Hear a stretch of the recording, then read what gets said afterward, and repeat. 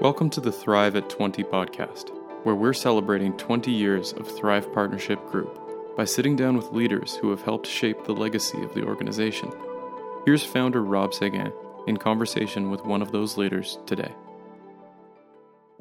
So good evening, listeners, to our 20th anniversary podcast here from the Thrive Partnership Group. We're very pleased to have a 2-for-1 tonight. A BOGO, buy one, get one free.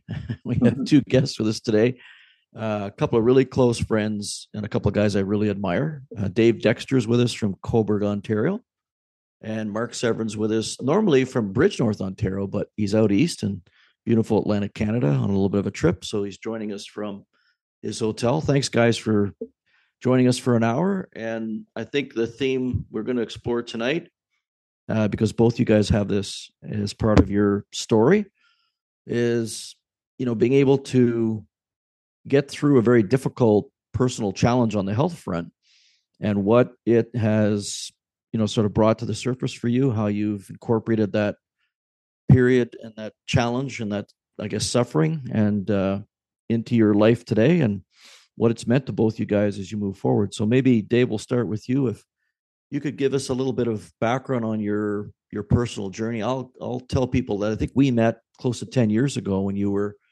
treasurer and I believe chief financial officer at the town of Richmond Hill. Is that seem about right to you? That's correct. Yeah. Yeah. And I think you were just coming off of your health challenge. And if I'm not mistaken, you were up against some leukemia, weren't you not? Exactly. Yeah, Rob. It was about then. That's the time frame. I guess it was 2010. So we're about a dozen years together, right? It feels like it's been longer. The marriage has been rough, but I mean, that's what most of my friends say. It seems awfully long. Yeah, yeah. I had I got leukemia, I guess, in my early 40s. It wasn't fully identified for a couple of years after I had it, but I started suffering health problems as a result of it. And so I had a bone marrow transplant. It led to a bone marrow transplant in 2010. And that's an interesting procedure. Not so much the actual transplant itself. You go through chemotherapy and to really get your immune system down to next to zero. And then they do give you the new stem cells. Yeah. So that was the easy part. After that, there's an adaptation to how your body adapts to these new stem cells. They call it graft versus host period, and then it's often called a disease too because the body reacts in so many different ways, and everyone's body acts differently to it. Maybe rashing happens, or maybe something like maybe even one of their internal organs starts to fail a bit. I mean, in a very worst case, and even the worst of case, they don't make it and they pass away. And so, right. My transplant was 2010, and there was a class of us that went through a transplant. It's like the 26th floor of Princess Margaret Hospital, and I guess they have about a dozen rooms there, or maybe more, maybe about 14 or to 16, and so all the people got transplants at the same time. They had different varying forms of be it leukemia or cancer. And so we all come out, and then we all end up going to clinics daily to start, and then every other day and so forth. And, the doctors look at our blood counts and see how we're doing and see if we're having side effects. And, it was a tough journey then because just doing it and going down to Princess Margaret every time. I lived in Caledon, so it was a good hour drive every day, but that's not a big deal. But at points, some of these people that were in our class, as we call it, didn't make it, and a lot of young people didn't make it out of that class or other classes that were before us or after. We get to know them every day because we're sitting in waiting rooms together, waiting to see the doctor. Yeah, it's a pretty intense bond, and it's for such an important part of your life as you're all trying to get through that. I'm sure that the relationships run pretty deep, even though you only really were together with these folks for a few months. Absolutely, right, and that's the heartbreaking thing about it all, right? So, I was fortunate enough to get through, and of course, and still doing well vertically, 13 years later. That's great. So I that never was so there was a period of I was home for the summer that year because I got it done in the like February, so I was home through the summer off work. But I got to a point where I felt I needed to get back to work, right? So I went back after 7 months of that, which may have been I felt maybe it could have been a little aggressive, but I was ready to do it. I needed to focus on other people's problems, not my own. And so did. And Richmond Hill, City of Richmond Hill, they're the one, my employer for 28 years, embraced me coming back, and then it started reestablishing myself there. And from the wisdom of going through stuff, my approach to dealing with people and accomplishing tasks and all that, it became a little more wiser and thoughtful than maybe before I went into all that. Yeah, and I really want to come back to that, Dave, and cover a couple of things with you. And one is sort of the emotional roller coaster that challenge presented to you through all those stages, and then the adjustment factor to the workplace. And there are a lot of folks who go through difficult personal challenges, whether it's health or breakup of a marriage or loss of a child. Something significant, right? And they got to come back and re-engage in life, after those circumstances clear up, so to speak. And there's a struggle there. There's an emotional struggle, not so much an intellectual one. So I want to come back to that with you in a little bit, if you don't mind. Absolutely. Sure. And let me introduce our second guest, Mark Severin. So Mark and I are best of friends. We've known each other since we were probably about 10 years old. Both grew up in a small town called Chalk River. And we've been through a lot together over the past 50 years, I suppose, in our friendship. And Mark, your story is one that always captivates people's interest, because the percentages of folks that have gone through what you've gone through and come through the other side are remarkably slim. And here you are. I saw your posting on social media earlier today, celebrating 7 years since you walked through the front door of the CHUM in Montreal to get them to help you with what you knew was a pretty serious heart issue. Do you want to take our listeners through a little bit of that story? Yeah, I'd love to, Rob. Well, I was very interested to when you asked me to do the podcast with you, and and then to discover that the night that we're doing it, the very next day was the first day I went into the hospital for the very first time to start my heart transplant journey. And it was very I thought that was divine timing, perhaps.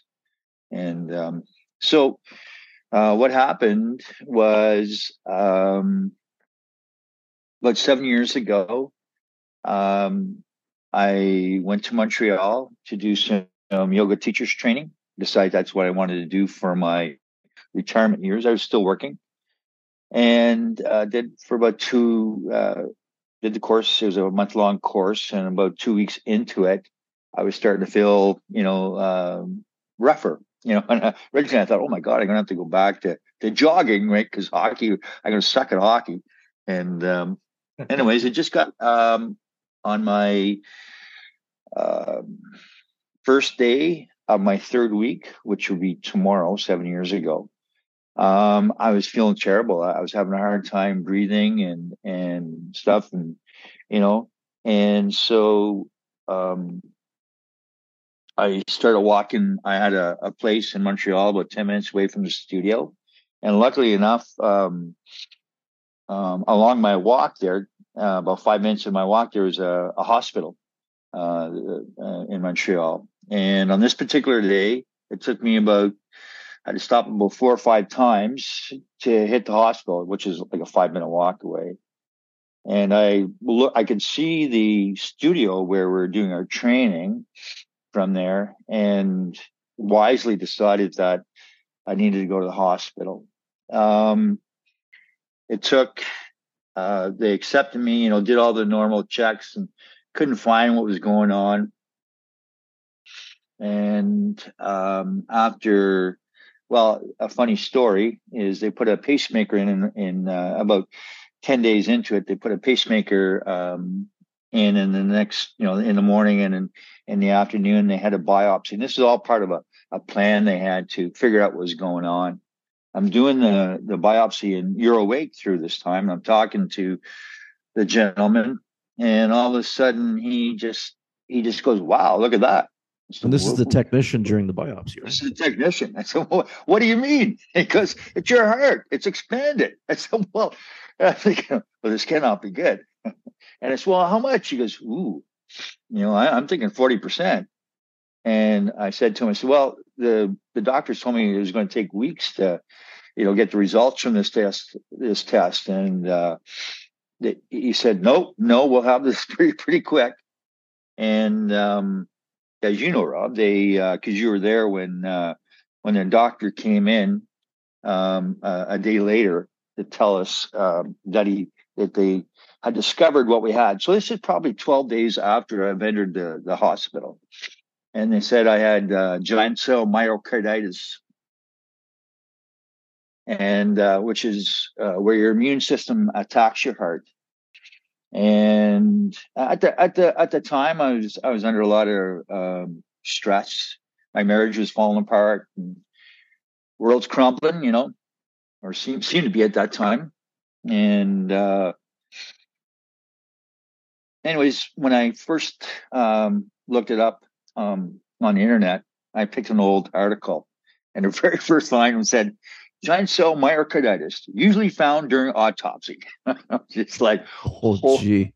Yeah. I think I was on the same website in the hallway while you were looking at it in your room. Yeah. Yeah. It was, and then, and they put me through. So that was probably, I went in October 4th, or, in the hospital. It was probably like, that was probably October, I don't know, 20th. I don't have it all down, but I remember the next day you came and they had talked to me about different drugs and possibly heart transplant. And you had done some research and talked to a few people, and came back to me the next day and said, "Man, I think you're going to need a heart transplant." And I think I was pretty unkind to you at that point. Well, I deserved it. Yeah, well, no, I don't think you deserved it. It was just that I was just happy that they had discovered something. I could only take one step at a time, right? Yeah. And so I ended up spending 5 weeks in the hospital in Montreal. And I got home on a Friday from Montreal, and on the following Tuesday went in to Toronto General Hospital to meet up with Dr. Elizabeth Ross and her heart specialist team. And she said that at that time, she said, "I've never seen anybody, Mark, that's got this that doesn't need a heart transplant list." So we started proceedings. And then I was on the heart transplant list after doing a bunch of tests, December 1st. And I just want to say this, Rob, that before this, I was jogging. I jogged 4 or 5 times a week for, over 25 years. Right. So I was you were one of the most in shape people that I knew. Like, you were a runner, a hockey player. Yeah. Yeah. You cross country skied in the winter. You're even one of the most active people I know. And so on the heart transplant list, December 1st, right before Christmas on the 20th, I had another, and this is, I had a very whole lot of appointments and different stays in the hospital and stuff. But on December 20th, I went into the hospital, and I picked a very good day to have a very bad day. It's very funny. Because Dr. Ross, when she saw me, just said, "Mark, you have to stay here, and you need to go up. You need to go up to priority list." And and I remember I saw you. I want to say the next day with another buddy of ours, Joe, and I remember Joe's first reaction. We were in the hallway waiting for you and the tech to finish some stuff, and he looked at me and said, "Man, he's as gray as the wall. Like, you didn't look good at all, even to a layperson." And I'm not surprised Dr. Ross was reading you a little bit of the Riot Act in late December. Yeah, no, and that's not the first time I've heard me being so gray, right? And very interesting. I really don't think I appreciate how close I was, to to not being able to continue. Yeah. But I got very lucky. And just so our listeners know, I remember speaking to your sister Lynn, who worked as I want to say a critical care nurse for many years and knows her stuff. And she was the one who, the night that you were diagnosed and before I came back to the hospital the next day and we had the transplant conversation, had educated me on how this might proceed. I asked her, well, what's the best case scenario? And, she said, Robbie, it's if Mark does well with this, he'll have someone else's heart and hopefully he'll get a really good run, because there are people who do, but there's a high percentage of people who don't. And I said, well, what's the biggest reason? She said, because there's not enough donors. Like, your waiting list for a heart can be anywhere between 12 and 18 months. And here you're finding out in December, well, we got you on the list. And I think, was it not the case that in late December, they've moved you up the priority list? But even then, like, even though you're at the top of the list, it's still likely going to be several months. And so, well, and that's what they kept on telling me, right? Expect this could take months. And you talk to other people too. I mean, it's taken them years to get to this point, right? Yeah. And so they told you on December 20th that it's getting very serious for you. Can you share with our listeners what happened next? Well, they put me on the top. I was the top list of in Canada.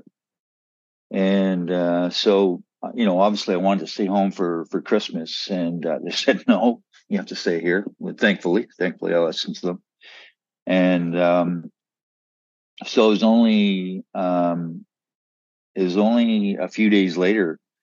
I think it was on the 22nd. It was that night. I'm watching the Leafs play, and my doctor walks in, or one of the doctors walks in. It's about 9:30 at night, and we're just chatting away. And he goes, Mark, I think we have a heart for you. So if you think about this, Rob, this all started happening October 1st. This is December 22nd. Yep. Like, this is less than 3 months. Unbelievable. It really was. Like, at the time, I didn't appreciate it, as much, right?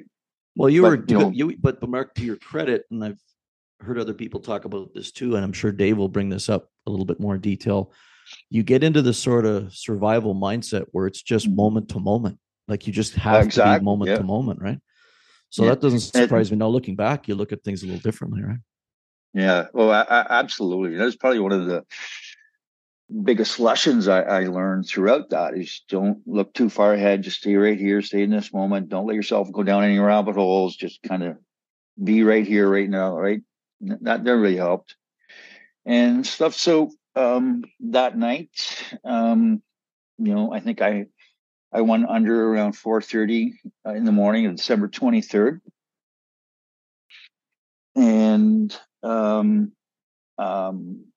don't know if I was woken on the 24th or on Christmas Day. I can't remember all that part, but it was it was very quick, very fast, very very emotional, very up and down. What's the first thing you remember when you came out of it? Because I seem to recall one of your sisters telling me that you came out of it late afternoon, like you were conscious, and I want to say you called your mom, if I'm not mistaken. But what was the first thing that came to mind when you were coming through back to consciousness? Well, it's very funny because you and I have had this discussion about,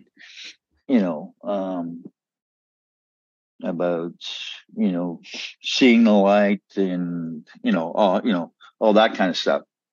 And what I remember mostly is I just remember just, just having some thoughts. And I think it was like, I wonder if the Maple Leafs won last night. And all of a sudden it dawned on me, oh my God, I'm thinking I'm alive.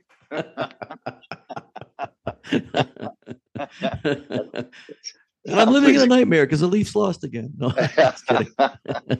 But yeah, no, it was that was I remember that. It was like, because I was thinking about you actually. That how am I going to what am I going to say to Seg? Like, it'd be nice to have a good, a good story. But anyways, I remember that was my first thought, and it was a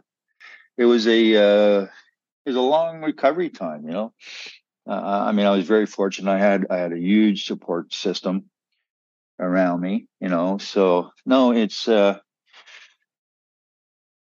yeah, very challenging. But well, I'm blessed. I think that's the only way I feel very blessed.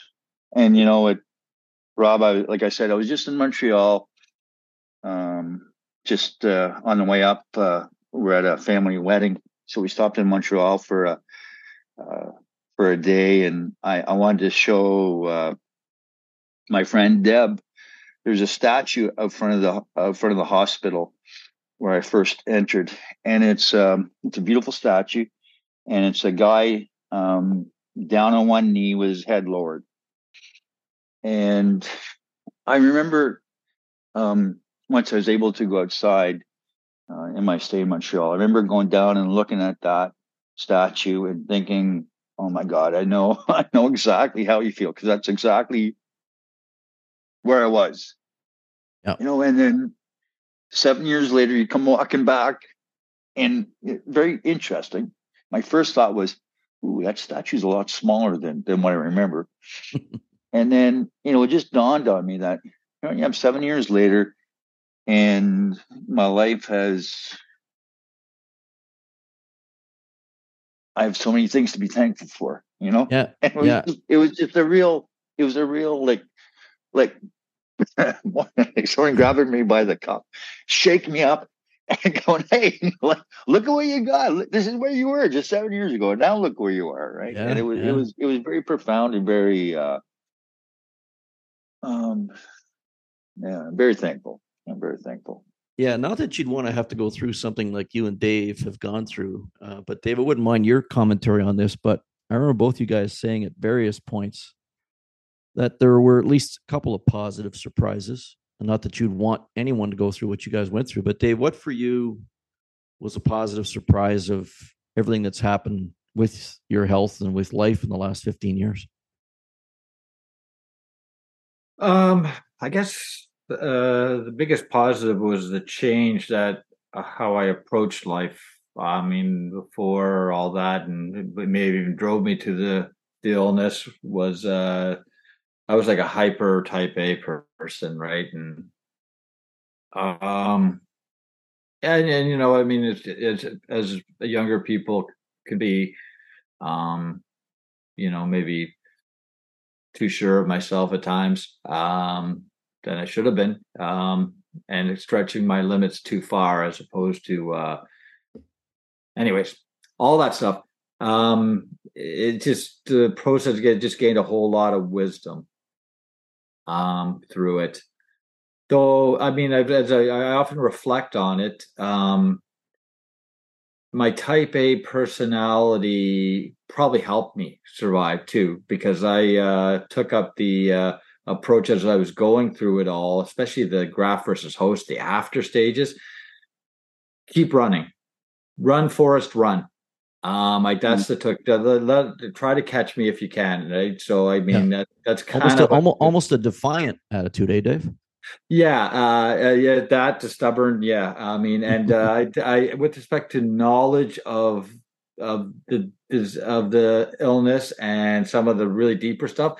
I mean, a lot of people would delve deep in to really get understanding. I didn't want to get that deep. I'd go knee deep on knowledge of it, and I just want to let the power of mind take over best I could by running, and that was my approach. So.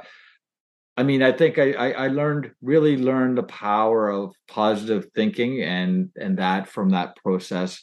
And of course, I gained a lot of wisdom and how to really better deal with people. And I turned that around into my career. And I think my career was, really blossomed after I came back, and I credit it all to the wisdom reflection I gained from that process. So that's Dave, what would people have noticed most between pre-leukemia Dave and post-leukemia Dave. Like if I was one of your team members, listen, notwithstanding how much you got great support from Dean Miller and the whole team at Town of Richmond Hill, there's no question that, once you settle back in, then people sort of get on with it, right? And it would have been interesting for me, I wish I'd done this now and look back, to talk to some of the folks that work with you every day and say, okay, describe pre-leukemia Dave to me and post-leukemia Dave. What would have been the biggest change that they saw?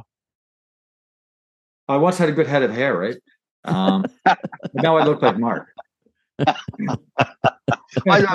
look like you, Dave. I would just spend more time. Instead of saying do this and do this by this time, it was more like, okay, sit down and tell me about it. What do you think you need? What do you think to get it done? Tell me about. Let's negotiate and discuss a deadline, right? And we'll come to something. It was more of a less directive person to be more collaborative person, right? I think that made a difference for the people that were there and opened arms to me when I came back, to wanting to stick around and work with me, because I became a whole lot more reasonable than I used to be. Yeah, and I didn't get to see your leadership style before, because we really met just after you came back to the workplace. But I did get, sort of spontaneous feedback from the folks that were reporting up into you, and comments, and even I think we did a survey or two. And one of the things they did comment on was that they felt they had ownership on their jobs, that you weren't prepared to tell them what to do and how to do their jobs, but give them a chance to think through, what did they want to accomplish and how they saw the journey. There's that word ownership really jumps out to me. So that's really interesting that was a big piece of wisdom you brought from your own challenges, right? Yeah. I mean, you go through, and Mark could probably say it, you have a team of people at the hospital that look after you in all aspects. And that team gets you through. And then, that just makes you really think coming out. It's like, you know what, you're no better than the person actually who reports to you in the situations or anything. We all need to be together to get something done. And if we don't get together, then we don't get it done. We don't succeed. So if all those great doctor teams and all that didn't come together and work as such a great team, then you know what, maybe, I wouldn't be here talking to you now, right? Or other people. Anyway, so, that made me realize, okay, you know what? I mean, I'm just here. I get to speak on the microphone, but I don't really do the work. You guys do it all. And we'll come together as a team. I'll do my part, and you guys do your part, and then we'll end up at the end and succeed, and then we all get to go home and spend time with our families. I guess I really learned, I really became more of that person, right? And you realize that, you know what, trust people before you don't distrust them. Right. That's a hard thing to do. Yeah, especially when you were paid in your profession to manage risk and to have the answers. And there was a lot of pressure there because of the stakes, the fact that it's public money, it's public service, and there's a lot of that accountability baked into your job. So the pressure to have all the answers yourself, Dave, it never went away. I think what you did a really good job of when I met you was making sure that there was a unified response that had ownership beyond yourself. You couldn't, the people above you could not divide and conquer. There was a real cohesion to what kind of service your team put together. And credit to where credit's due. I felt as much as any leader I was working with at the time, you really went the extra mile to have the extra conversations, to engage people, because it's so much quicker just to tell them what to do and how to do it, right?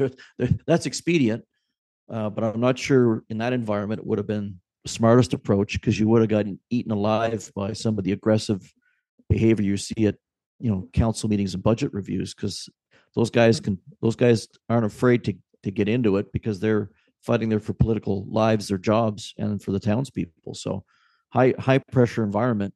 Certainly your approach seemed to be the right one from what I could see. So good on you, Dave.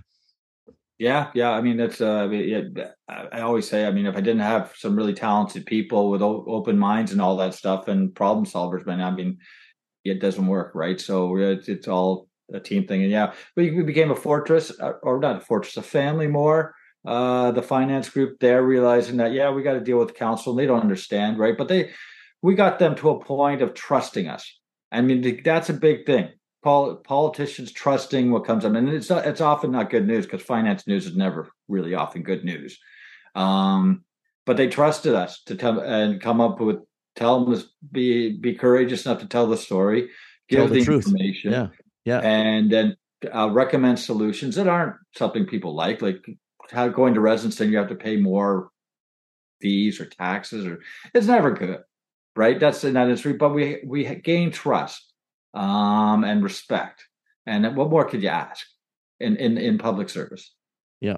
And my dad, as you know, was on the other end of that public service relationship. He was an elected member of a little village municipality that we grew up in for 25 years, and I'm sure he would appreciate having that same kind of relationship. And he did, luckily, with his administrative head of municipality. He could trust what Paulie would tell him. And as difficult as it was better to hear it from her straight up before he went to a council meeting and got barraged by the ratepayers and taxpayers. So I think you took the right approach, Dave. So good on you. So Mark, what about for you? Like, if you've had lots of feedback from conversations with family and friends, but what do you think has been the biggest change in your approach to life before your heart issues and now after? Well, Well, I'll put it this way, Rob. I think what I discovered, that in any hardship, that there's jewels or pearls, like, little pearls of goodness that come out. And for me, I mentioned that, my marriage was failing, and I have to say that my ex stayed around and really helped me through. So I do have to mention that. But before, like, my pearl coming out of that, or one of them, was how loved I was. How much of a support system I had. How much, before, I always thought about love as just me between you and your significant other. But what I was shown was how much my family, my siblings loved me, how much my friends, you and a few others loved me, how much my kids loved me, and how much support I got from to discover.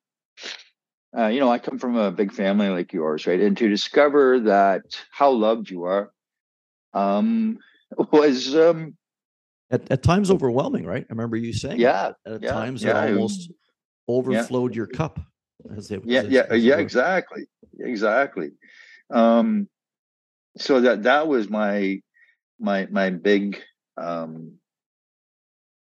thing. I had mentioned that I was doing my yoga teachers training, and I teach yoga now. And it's been a real passion and something I'm really thankful for. And it's very funny because the training I was doing was a 200-hour training. Well, I started that in September 19th, 2016, and I ended up finishing it in I don't know. It was like probably June of 2019. And I always thought that, when I look back, that my 200-hour yoga teachers training just turned into a more of an intensive yoga teachers training, because what it taught me was, as we talked about, is staying in the moment, and and that really served me well. I think one of the things that the other day really showed me, and I mean, I've known this, but it really highlighted it for me, was that storms will pass and the sun will come back out. We all go through our own personal stormy weather, and if you can hang on long enough, it's going to turn around, right? Yeah. So that was a huge one. How's it changed, Mark? How has it changed your outlook? I would say in the spiritual realm, because I would say you're probably one of the most spiritual people I know. I wouldn't say religious, but spiritual, very much so. Like it's been part of your makeup for as long as I've known you. But did it change in any way your relationship with God, which is how I define spirituality? Did it change in any way through the experience? I think the way I would put it, Rob, is it deepened it. I believe that my faith. No, I don't believe I know. My faith really helped me through this. Excuse me. And yeah, I think yes. I mean, everything. Anything that you go to, anything that you go through, like kind of forms who you are, right? Yeah. One of the ways. And so some of the things that have, I was in I would say before this happened, I was in I felt like a gerbil on a gerbil wheel, and just, running, not getting anywhere, living the same day every day kind of thing, not realizing how unhappy I was, and so I think to what it has made me do is, you realize the depth of your unhappiness, and that it made my thirst for spiritual knowledge grow intensely, because it's like I don't want to live like this anymore. Yep. So I think some of the things that have changed, or no, I don't want to say changed, because I think I was on this road already, but just kind of deepen my appreciation for it, I guess. One is staying in the moment, enjoying the moments. I think I've always had this, but it really highlighted as well is helping others, contributing, to the bigger picture, which, I mean, your parents had a big influence on me. And that was one of the big things that they were huge on. Right. So, I mean, I've always tried to do that in my life, but that just highlighted the need for that. And, how important that is to lead a fulfilled life, I think. Also taught me about I'm responsible for where I am in life, no matter what, no matter how many bad things have happened, but I'm still responsible to get out. I'm responsible for my thoughts, my actions, and that really highlighted that. And lately, and I'm really liking the way this is going, but I want to lead my life with love, and not in the sense of, if I go into any, conversation, a tough conversation, with one of my kids or anything like that, I really try to think and pray about, how would love, handle this situation? How can I make this so that we're going to come out in a peaceful, loving way? And right. that has been huge, I think, right? And it's really helped to bring me more inner peace, right? Would you say that you're significantly happier now than pre-heart issues? Oh, absolutely. Absolutely. I think what I needed to do, or, the last 7 years, learn to stand up on my own 2 feet, become more responsible for myself, to, be responsible for my own happiness. Right. Yeah. And, yeah. So Dave, I'm way happier, and that, right? Like, it's just, it was like God picked me up by my cuffs, shook me hard, and said, "You don't get it yet," and said, you need to, you need to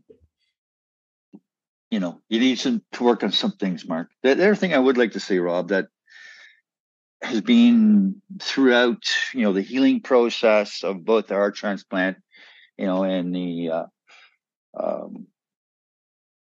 loss of a marriage and stuff, is how important forgiveness is. And that's a big part of, Jesus talks about that. And I never really understood that, until,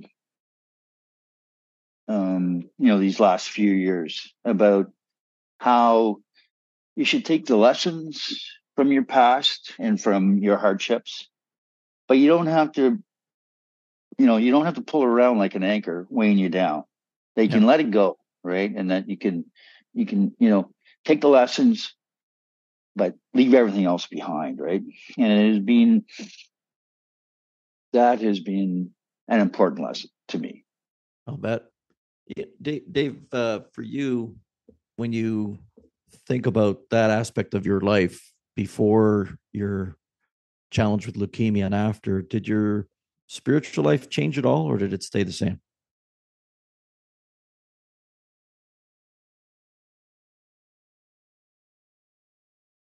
Yeah, my spiritual, my religious life has taken a journey I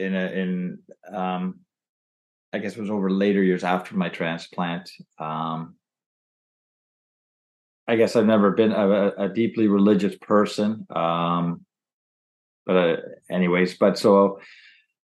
spiritually, I really believed in the power of the mind, then. And so I felt it was in my own hands. I don't want to sound arrogant here, but I just kind of, I try not to. I just tried to keep myself busy and run, right? So stay positive, as you were saying before. Right? Yeah. So I never really took a lot of focus in like I believe I am a spiritual person, probably not to the level of others on the call here, but I am. But I think. I just did that. But I came out when I came out. I was always a giver of my time to help volunteer and all that stuff. I spent so many times. Of course, volunteered on my kids' programs and sports and all that, right? But I also helped out at a local church, and I continued to do that afterwards to help them out in a financial role. And then, of course, when I first came out.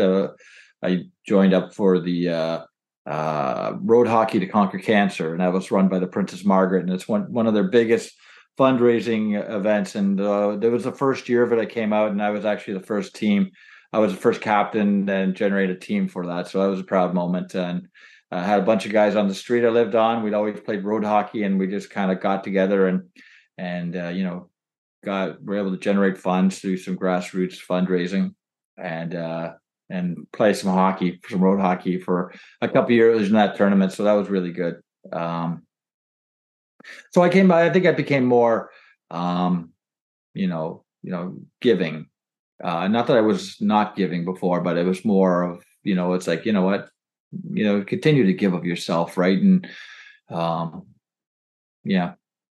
And you've really made a very, I call it a positive transition from a full-time working gig in your career to now. I think you're retired for a year now, Dave? And you and Jody have moved out to Cobourg from Caledon, so away from the GTA into a little quieter community, and you're fully enjoying that transition. Maybe share some of the things that you've decided to lean into, and you've picked them carefully. So I admire that. So what's keeping you busy now that you're not working every day? Well, so I'm about a year and a half retired, and I guess I knew retirement was coming in my latter years, so I started taking inventory of who I was and things that really turned my crank and of interest. And so I use that kind of inventory knowledge that's at the forefront of my mind when I go out there and volunteer because I fully believe in that. So I'm on the board of the local hospital foundation, Northumberland Hospital Foundation. So it goes back. I feel I owe a lot to the health system for everything we talked about here, right? And Yeah. so that was the first one, and then of course, Rob, you and I sort of picked up there with the community living group, and that sort of become the Challenger program for baseball. And I always loved sports and helping challenge athletes. Back in my day, you actually tipped me off to go work for the volunteer for Special Olympics back when I was living in Caledon so I did for their basketball program, and just continued that down here when you and I and Christine and Jody and all the other great volunteers, that we had a really good year. And that's quite a rewarding thing to work with the challenge athletes to try to help them, get a little better at the game and have fun. And then also I got cornered on the street by dog walkers, right? And I walk my dog. I have a dog, and we've always had rescue. So a lady asked if I'd volunteer my time to the Humane Society on their board. And so now I'm the treasurer on the board. That's probably a reflection to my inability to say no. But anyways, it's a good, rewarding work. Or your big heart. Yeah. Thanks, Mark. The big heart's when you guys let me take that extra mulligan. Well, listen, I think you guys both had a giant mulligan off the proverbial life tee when you stop and think about it. So you've hit the second shot right down the middle from what I could see, both of you. But Dave, this opportunity for you and Joey to come out here and just look at your week now, right? And I guess it's really cool to think, because I remember the conversations you and I were having as you were preparing for your life after your full-time work. And if I'd said to you then, I was looking at a crystal ball, you're going to live in this great little community along Lake Ontario. You're going to get a chance to volunteer for the local hospital, the Challenger sports program for special needs athletes, and for the Humane Society. And, it's going to be a pretty good gig. I think you would have been pretty excited about that. And I could see how much you're enjoying your life out here. It's just great to watch.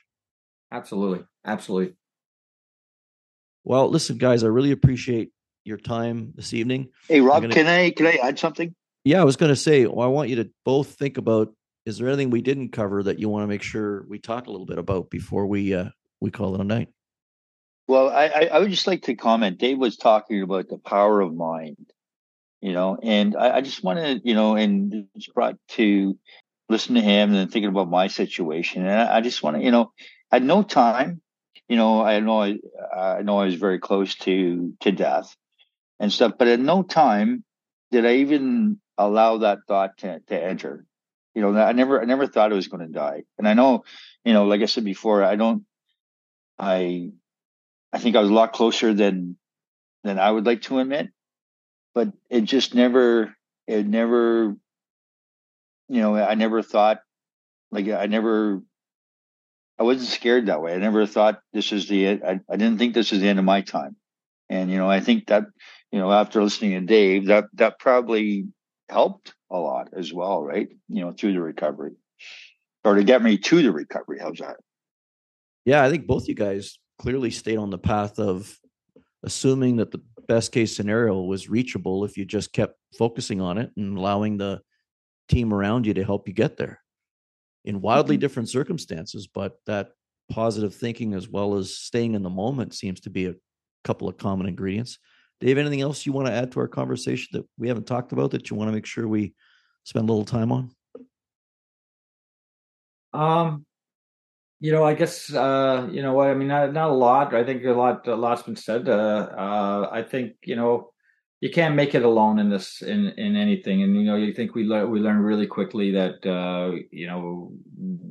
we need help, and everyone, and there's good people out there, and you gotta, you trust first, and everything's accomplished as a team, and whatever it is, work, volunteerism, getting us healthy, getting people, healthy through the hospital and all that stuff. So, you can't make it without good people in the world, right? And it's truly a blessing.